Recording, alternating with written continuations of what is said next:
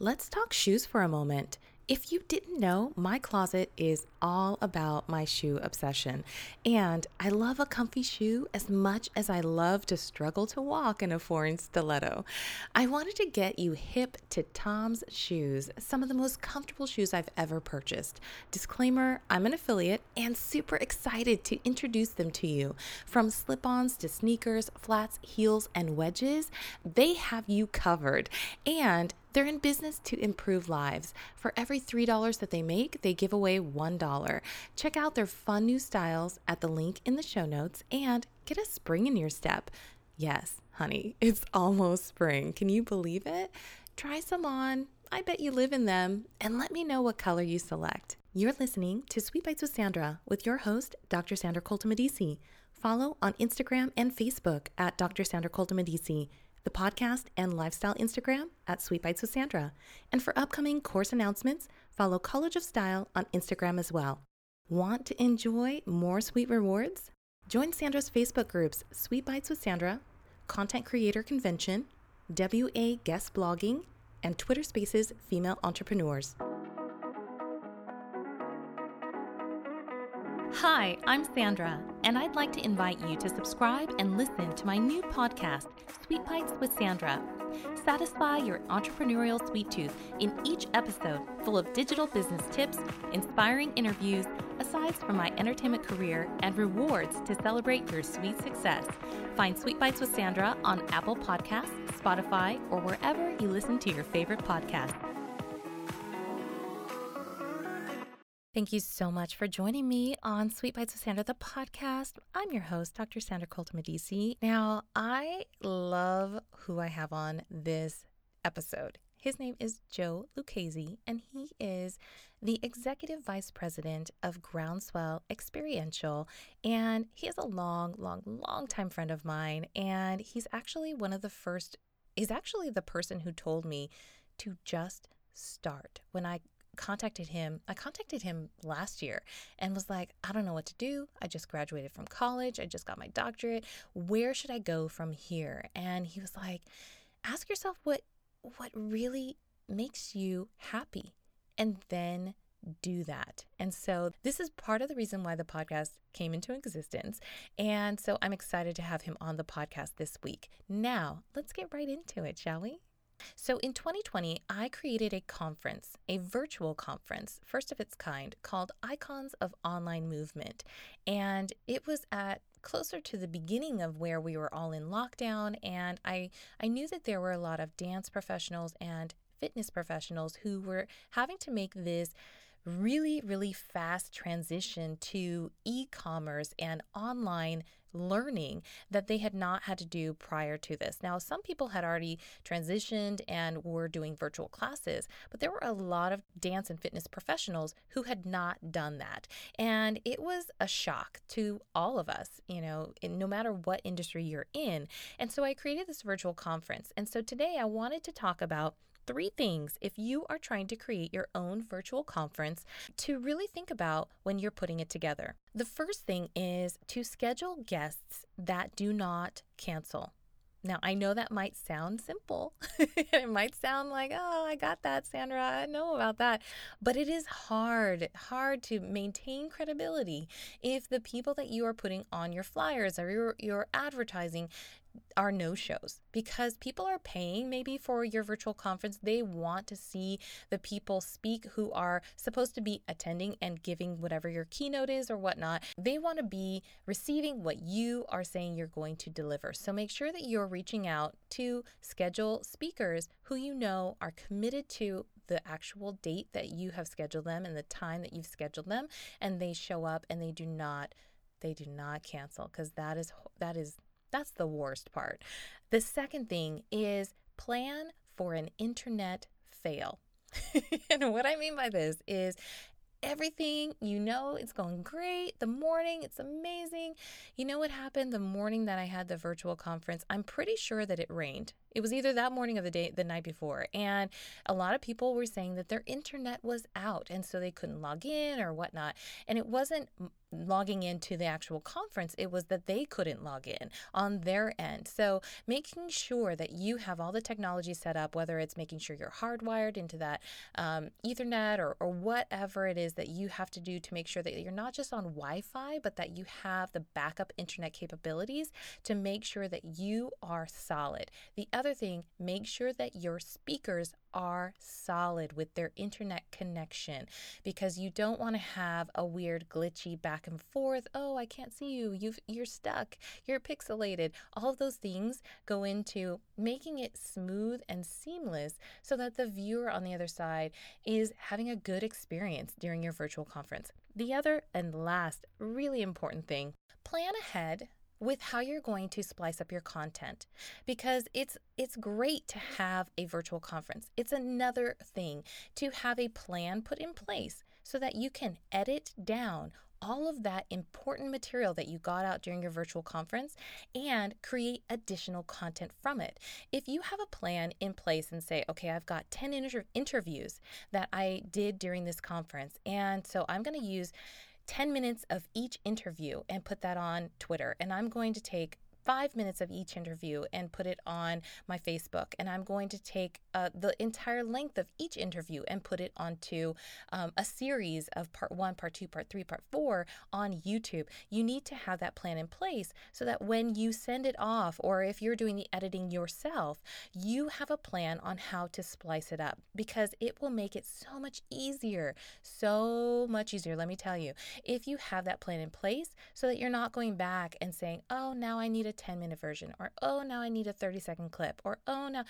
Don't do that to yourself. Plan ahead to know how you're going to splice up your content to disperse it and deliver it to all your different advertising platforms, whether it's on Facebook or Twitter or Snapchat or TikTok or whatever. However you're going to splice it up, make sure you have that plan in place before you actually have your conference, so that when you're in the editing bay, you know exactly what you're doing. So let's take a call from one of our listeners. So I had a question come in on email about what questions you should ask when setting up a Facebook group. And so I think they allow you 3 questions at this point. One, I would always ask how they heard about your Facebook group.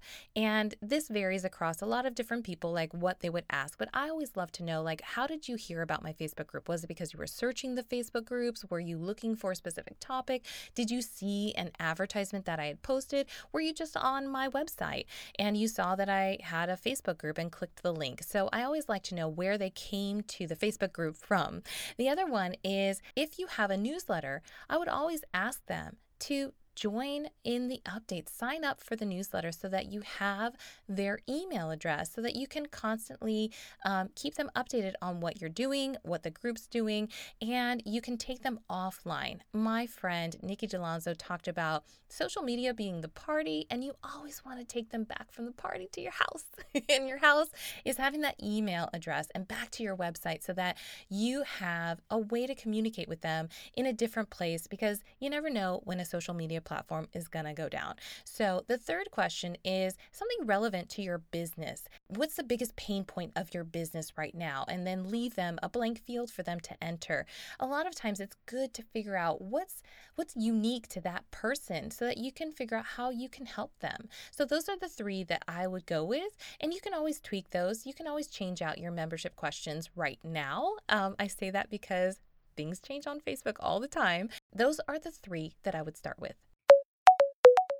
If you have a question that you would like answered on Sweet Bites with Sandra, the podcast, feel free to call 401-216-5059, leave a voicemail, and you too could be featured on the podcast.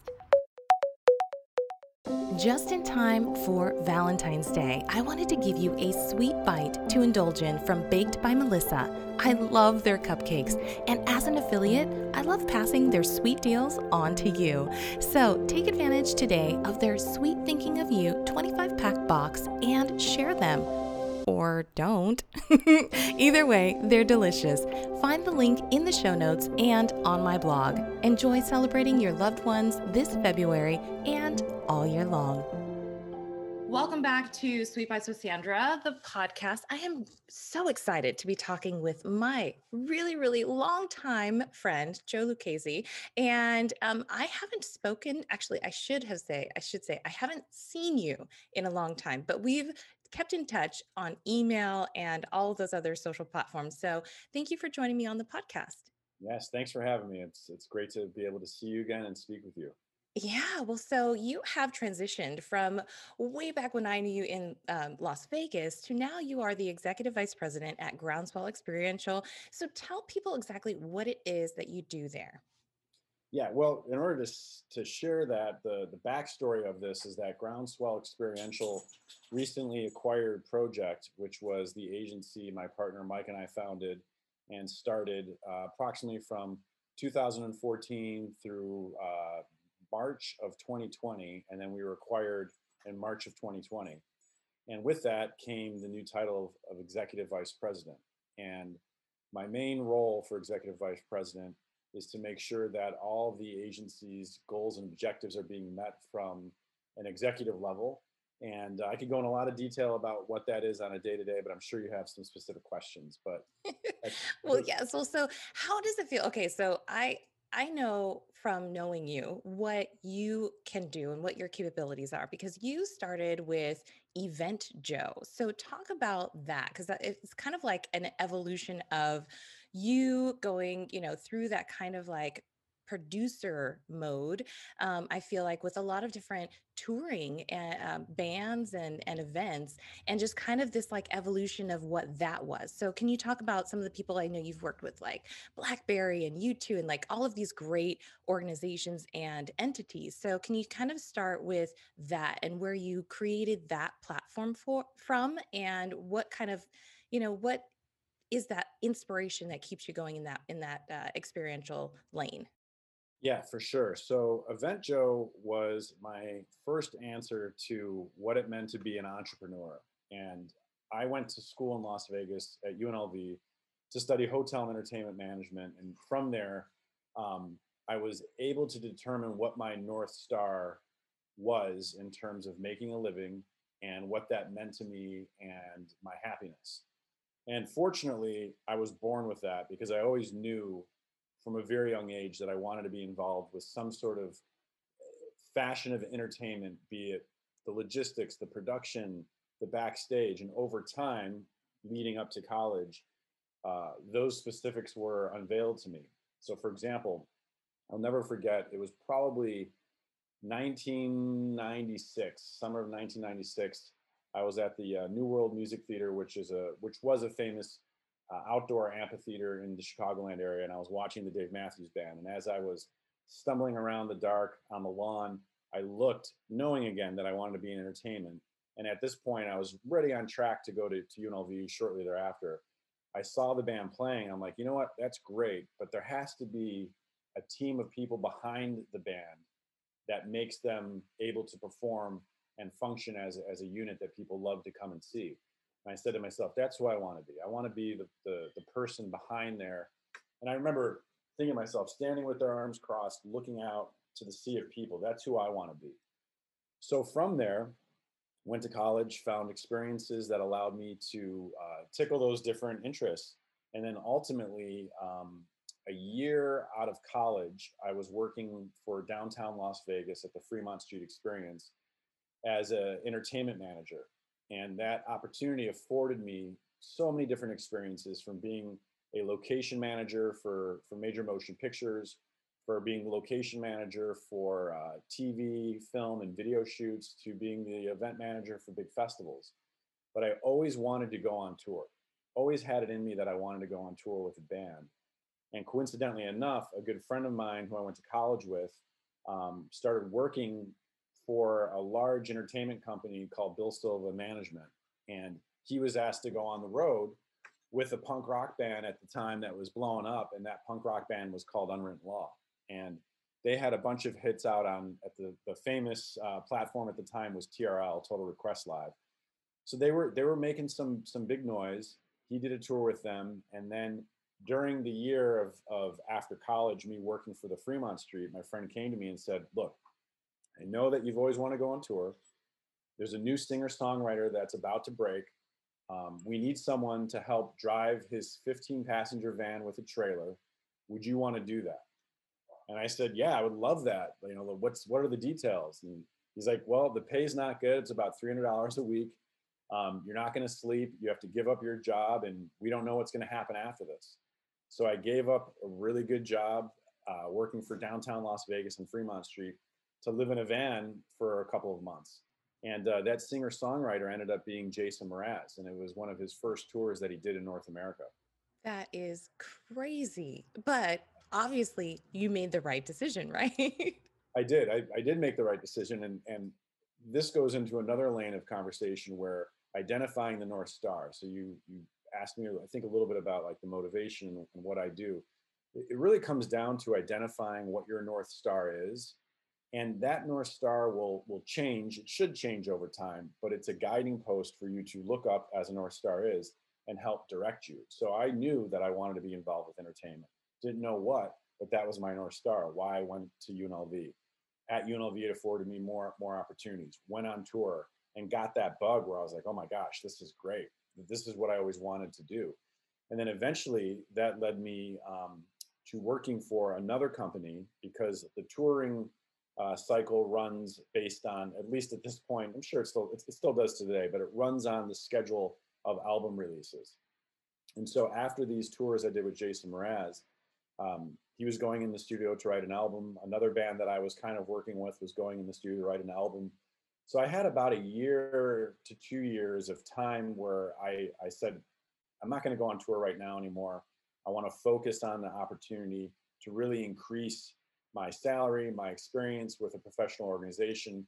And an opportunity presented itself where I was able to be the production manager for an entertainment company called Triumph Entertainment. And their big client was another group called the Rouse Company, which no longer exists. And the Rouse Company at that time owned shopping centers and shopping destinations all over the country. And they were investing about $1 billion into the new project on the Strip for Las Vegas, which was the Fashion Show Shopping Center. And they were completely redoing it and were building custom entertainment installations, everything from stages to major LED screens to uh, a giant catwalk for fashion shows and other production for it. So I took the job and managed that entertainment platform for about 2 years. And while I was there, I couldn't ignore the fact that I love touring, but I was also an entrepreneur. And I didn't really understood what that meant to be an entrepreneur. And mind you, this was 2003 through 2004, 2005. So within that 2 year window, I really learned a lot about entrepreneurship to the point where I said, all right, if I wanted to have the career that I want, being back on tour, working for big brands and big bands, I can't do this here. I'm going to have to make a leap of faith. And I did. And what I did was I started a company called Event Joe. And it was essentially just me. And I tried to make it look bigger and badder than it actually was. But what Event Joe was at that time was a touring and event management solution for brands, bands, and agencies. And I saw an opening in the market, which was independent contracting work, experiential marketing work, and band work needed one individual, but I could supply those entities with team members that I really liked working with and I trusted, and put them out on the road or give them projects and kind of build a small team of independent contractors. And I did that for, gosh, probably about 4 years. And in that 4 years, I was able to do major world tours with the likes of, the Kings of Leon, the Police Reunion tour, which you can see on the wall here, and DJ Z Trip, Mixmaster Mike, and a whole bunch of other really interesting artists, which led me to working with brands. And brands would call me up and say, "We have this large program that's going out. We need someone to manage this." And it would be everything from, we're going to be in one city for a month and 6 cities, so about 6 or 7 months worth of a project. And we're going to need you to live in Miami, Dallas, Las Vegas, LA, New York City, Chicago for a month at a time to produce these experiences. So, with my work ethic and just a really good, solid list of people that I would bring in, the reputation grew, the name grew, and opportunity came from that.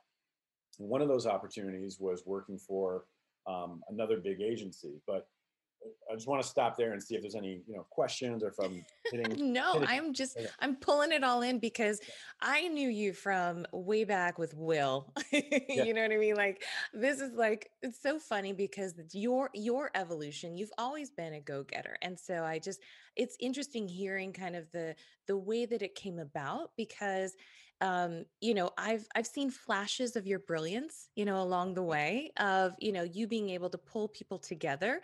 And so just here, I'm just listening to it because you're a good storyteller. So I'm just listening to it. And I feel like the people who are going to listen to this podcast are going to understand that, it doesn't take a village to start a business. Like you yeah. put yourself out there as Event Joe and then built upon that, obviously. So when you're thinking about some of like the lessons that you've learned along the way, what are maybe two things that you could say, that gosh, if I had started Event Joe now, what would I have done differently that I made that hiccup there and I could have totally fixed that.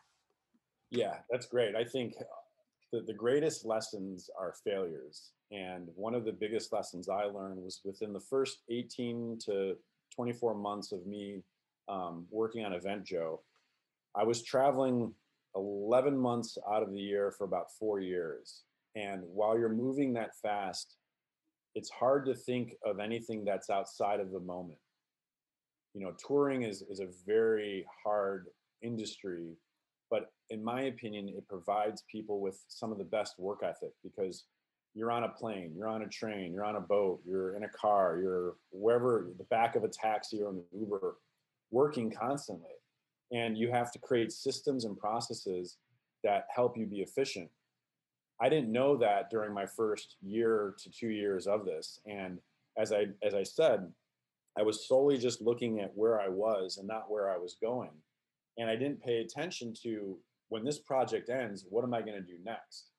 Because a lot of the project work is either with a consistent band or a brand and it just overlaps.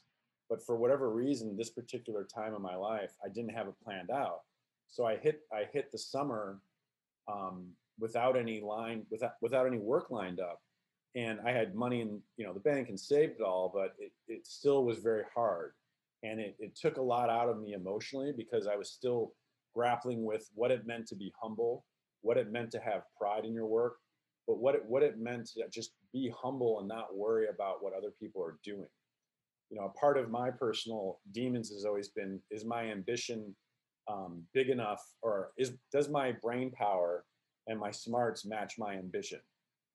Sometimes you need both, because it's really great to have the ambition, but you need to have a solid plan in order to quench that ambition. So I, at that time of my life, I was associating ambition and success with material things rather than personal satisfaction, or ultimately where I've landed now, with love, right? So Right. that was a very big stepping stone and learning curve for me that I would recommend to other people: is plan your work and work your plan, live presently, but don't forget about the next three steps that you need to make in order to create security for yourself.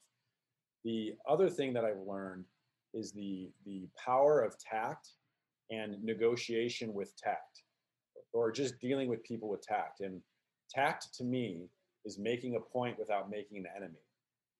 So having a smooth conversation or words with your, using your tongue, for speech, for the benefit of what you're working on together collaboratively, even if it's a tough negotiation, or even if it's, and this is how it started, talking to a roadie when you're loading in a DJ show at a primarily rock concert before DJs were big, and having everyone look at you and being like, who's this who thinks they're going to set up their turntables here, and having to go into that environment and smooth them out with charm, with words that would match the occasion, and not being bitter or nasty about it, because every time that we run in that situation, we would always get pushback from those types of people. So learning to circumnavigate that through tact has served me well, but I've learned some pretty bad lessons from it not going well. So those are the two things: having tact, and then planning your work and work your plan. My other question for you has to do with going from Event Joe to project because that whole process, how do you stop one and start another, or did it just kind of fold into something else?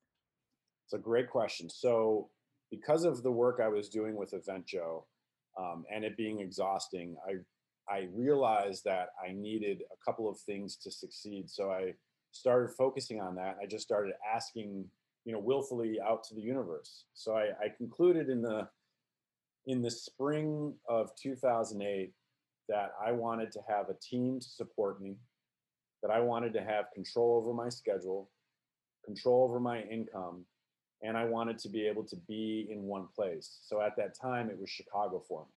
So it was those four things that I really had the mindset to want to identify and find.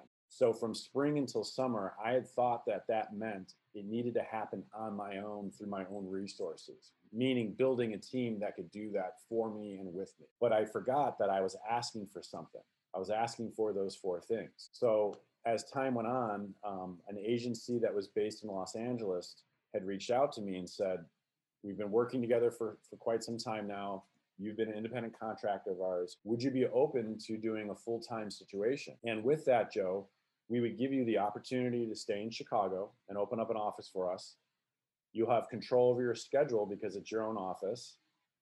You'll have control over your income because the new business that you bring in will benefit you. They basically gave me the opportunity for everything that I had asked for. But again, my mindset was it needed to be on my own. So then that's when I really learned about, so if you're going to ask for something, theoretically, and really make that a mandate and a mantra in your life, you have to be open to how you're going to receive it, because it's not going to always come in the perfect box.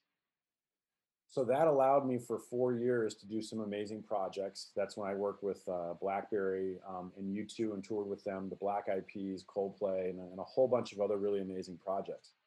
But it was during that time where, once again, my ambition was bigger than my capacity to make it happen. And I started to get unhappy in my job. I started to get complacent and bored and frustrated. So I had to go back in, towards the end of 2011, I had to go back inside myself and say, all right, Joe, you're getting older now. You're wanting to start a family and grow your personal life. What do you want your day to look like? How do you want to wake up every day, and how do you want to make money and do that and support your family and your loved ones? And so after months of soul searching, I landed again on a couple of things that I wanted. I wanted to use my network for everyone's benefit and find a way where I could make a living by supporting other people's creativity and interests and aligning with a win-win solution. And then that evolved into, well, maybe there is an event or something that I could do where I could gather like-minded individuals together, connect them, and they could share information. To me, one day in January of 2012, locking myself in the office for a week and writing the first draft of a business plan for what would become Project. And then from January until July, I just refined it. I found people that were smarter than me and believed in me to help me with the initial idea. And then I created a small, I guess you could call it like founders team of 4 or 5 individuals that I really liked working with and that believed in the vision. And then finally, July of 2012, we did our first event. And it was a true form project event where we connected about 30 people, all analog, meaning they would walk into the room. We would introduce them together for specific reasons, and we would highlight those reasons. So, like, Jill, you're a brand manager, and Bob, you're an experiential agency owner. You guys need to meet. Those sort of connections. And then we brought in some really interesting speakers to give their points of view on what their expertise was. And it was after that event where I said to myself, this is it. I want to invest everything I can to make this happen. So I quit my full-time job in August of 2012. And as I was leaving that, I got approached by another agency to bring me in at a much larger pay rate. And I said to myself, well, this must be a sign. So maybe I should put Project on hold. Again, Project didn't have a name at this point. So I put it on hold, and within 2 weeks, I knew I made a horrible decision. I hated the job. I just hated it all. I was going against every fiber in my body and all my cells of what I was supposed to be doing and what I wanted to do. So I quit that job without any income and just said, screw it, went for it. And how I did that was aligning up, again, plan your work and work your plan using those past failures. I lined up key consultancies that I didn't know at the time, but were everything that I had wanted to happen and what eventually Project would become. So I did that, and that helped fund the family, and that helped fund these little endeavors to keep the project lights on. And then ultimately, it came to a point from 20, what was it? It was 2012 through 2014, where we had done several events for Project and came up with a name, came up with the identity, came up with different technologies, and invested all of this through my partner Mike and I's own means to make this packaged event that connected people, that gathered data, and was a live stream series, was a speaker series. It was all the things that we wanted it to be, but it still wasn't making us money. So ultimately, the summer of 2014, another big agency came to me and said, Joe, we loved your work when we worked in the past. We see that you have a new team now. We would love to bring you guys in and white label you in order to produce this massive experiential program that we're doing at the end of the summer in 2014. Do you want to do it? I'm like, yeah, that'd be great. But I only said that because the previous months didn't go well for us financially. We had lined up several different major programs that were all based on consultancy, meaning we were going to refer agencies, get a big retainer commission from that, and then keep that money going to invest in the project. All those went away within about 3 weeks, and it was absolutely devastating because shortly thereafter, my son Frankie was going to be born, and I had banked on all of this income because it was a sure shot to then allow me when Frankie was going to be born in May to be home that summer and help raise a newborn. But all that went away, so I was sitting literally looking down the barrel of a life gun where I'm like, all right, there's no money coming in. I have this startup. What are we going to do? But if it wasn't for that additional leap of faith to take this opportunity with this agency, Project would never have existed the way that it was ultimately destined to become. And so what happened was, while we were doing this big project, all of my partners that helped me with Project and that I brought in to help me with this project sat me down and were like, why are we doing this for another company? We should be doing this for us, for Project. And I'm like, you know what? You're absolutely right. All my efforts of moonlighting and consulting are in vain because I'm spreading my energy and my focus around. I need to be very focused. And that's always my belief, is if you don't have focus, especially when you're starting a business, it's next to impossible. You need every bit of mind power and energy honed in on one location to make it successful. So once that decision was made in my mind, it was literally like a rocket ship just blew off. We started taking meetings and traveling to New York. I'll never forget, it was the fall of, it was November of 2014. I went to New York and met with as many people as I could within like a 3-day period. And from those meetings, we had the foundational client base that helped start Project. And then 2015 started to really blow up for us. We started getting new clients, and then we started getting RFPs from mega brands like Anheuser-Busch. And that was the beginning of what Project became. And what Project became was a 3-tiered experiential marketing agency that focused on true to form experiential marketing, representing entertainment properties for brand partnerships, such as concert venues, venues in general, and large festivals. And then our third pillar was our proprietary events. So the Project event eventually became monetized, and then we created several smaller events within that. And through the use of social media, how we promoted ourselves, and the ultimate ethos, which is if you win, we win, that led us to being acquired by a really great group of people, which is Groundswell Experiential. So that's the big glossy version. That's amazing.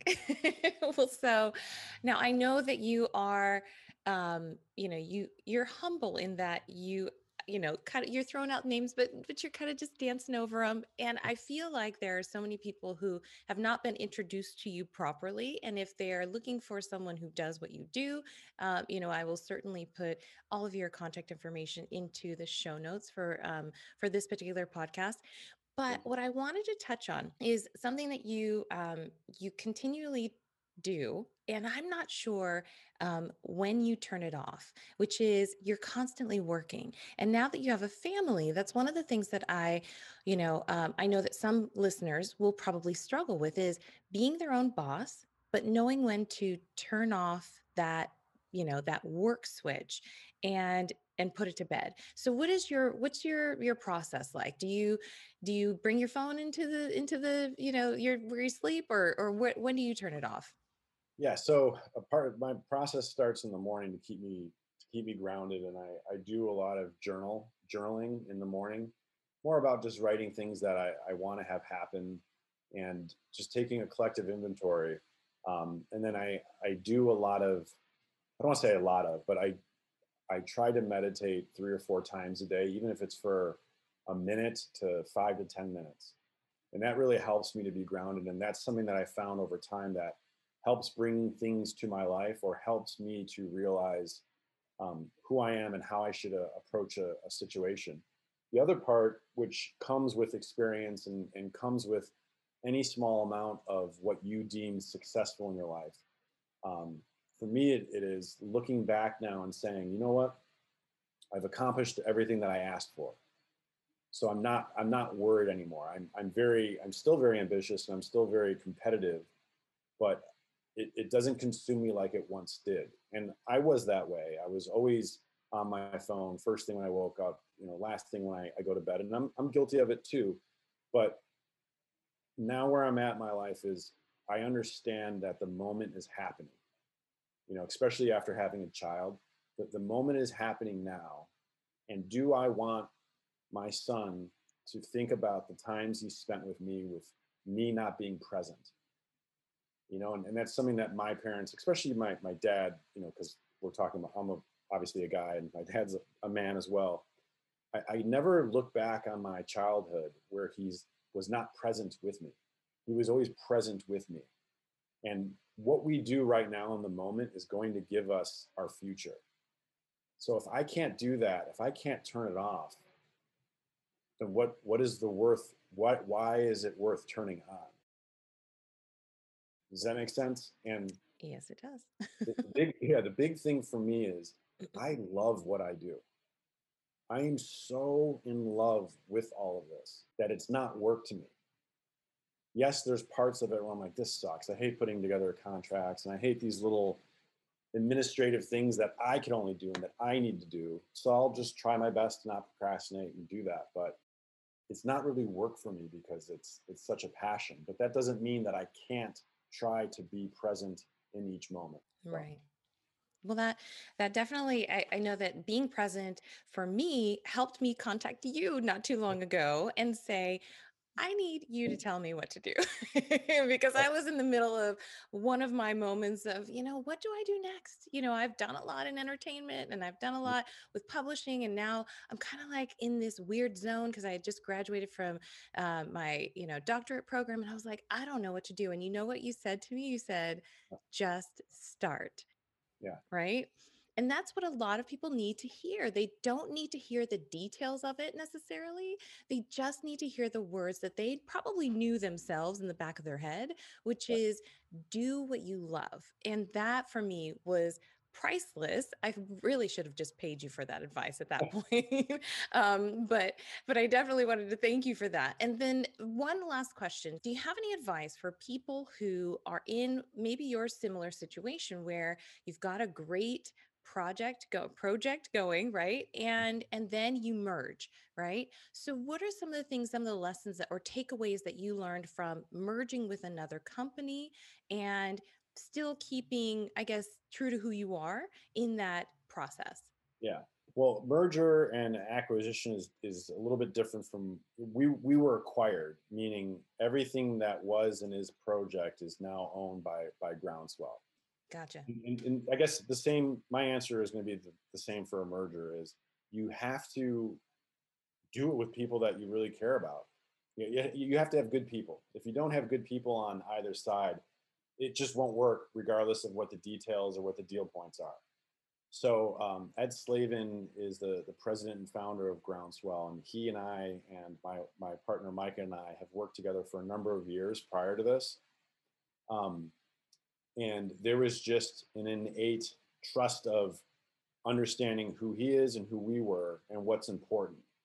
And that is the most important thing, because yes, it's a different brand. It's no longer Project. It's a different brand, but the soul of what we were and what we built is exactly what Groundswell wanted.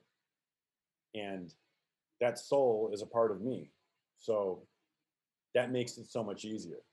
It makes it so much easier because they're not saying, all right, now you have to dye your hair and wear a uniform and, change that tattoo no, it's, we love you the way you are. We want you to do that. And we want you to do it underneath this flag now. It's a lot easier to do that and say yes. Especially, I think the other part is getting out of your own way. Like, we've been approached several times for a merger or acquisition, and it just never felt right. But getting out of your own way, your own pride, and being like, okay, I know when a good thing is done, and I know when the next thing is done. And going back to what I have always said, the questions I was asking, or what I wanted to put out there, was I want to do this, but I want to do it bigger and better and more efficiently. We got to a point with Project where, yeah, we could have kept going, but the ambitions of what we wanted to have probably wouldn't be obtained through the current way that it was. So again, it got answered, just not in the package that I originally thought it was. So get out of your own way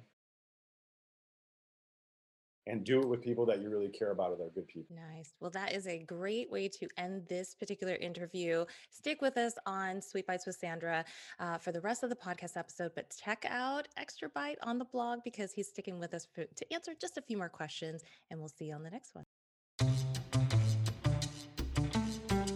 Have you been to my shop lately? I have been in the lab and creating new items just for you.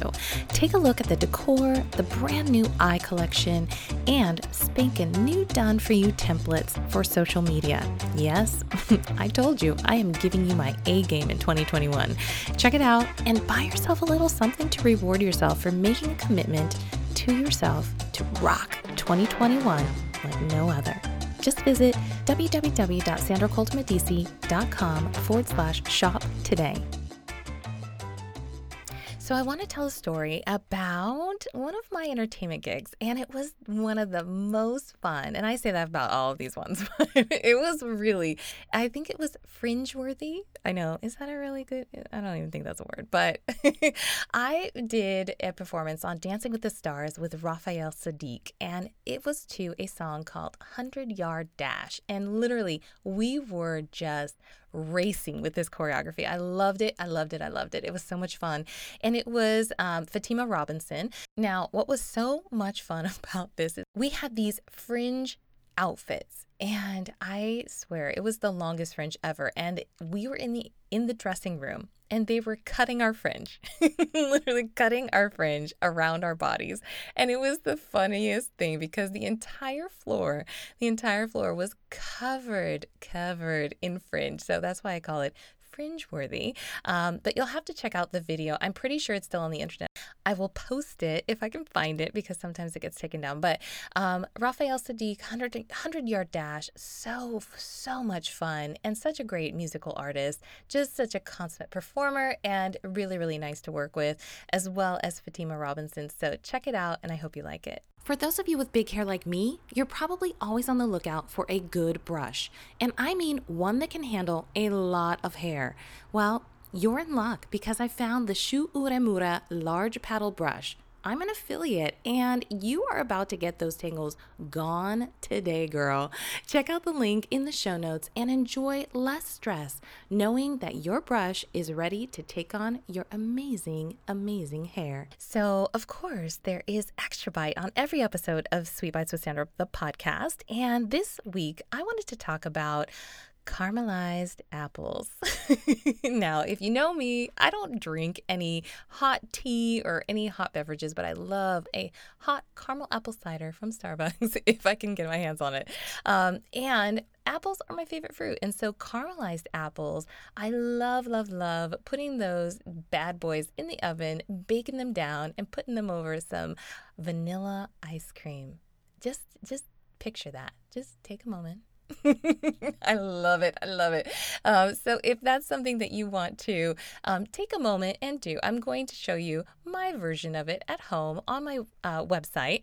Go to www.sandracoltamedici.com/blog and you'll see it in my Sweet Bites along with a sweet reward, of course. And this week, I am going to be giving away a $25 gift certificate to Amazon.com because I love Amazon and you can always get some great things there. So make sure that you check that out and submit yourself to be on the Spotify playlist. There is a brand new one this week, so check it out on the website as well. And I'll see you guys next time. If you would like to sponsor an episode of Sweet Bites with Sandra, make sure to send an email to info@sandracoltamedici.com. Include in the subject line, be a sponsor.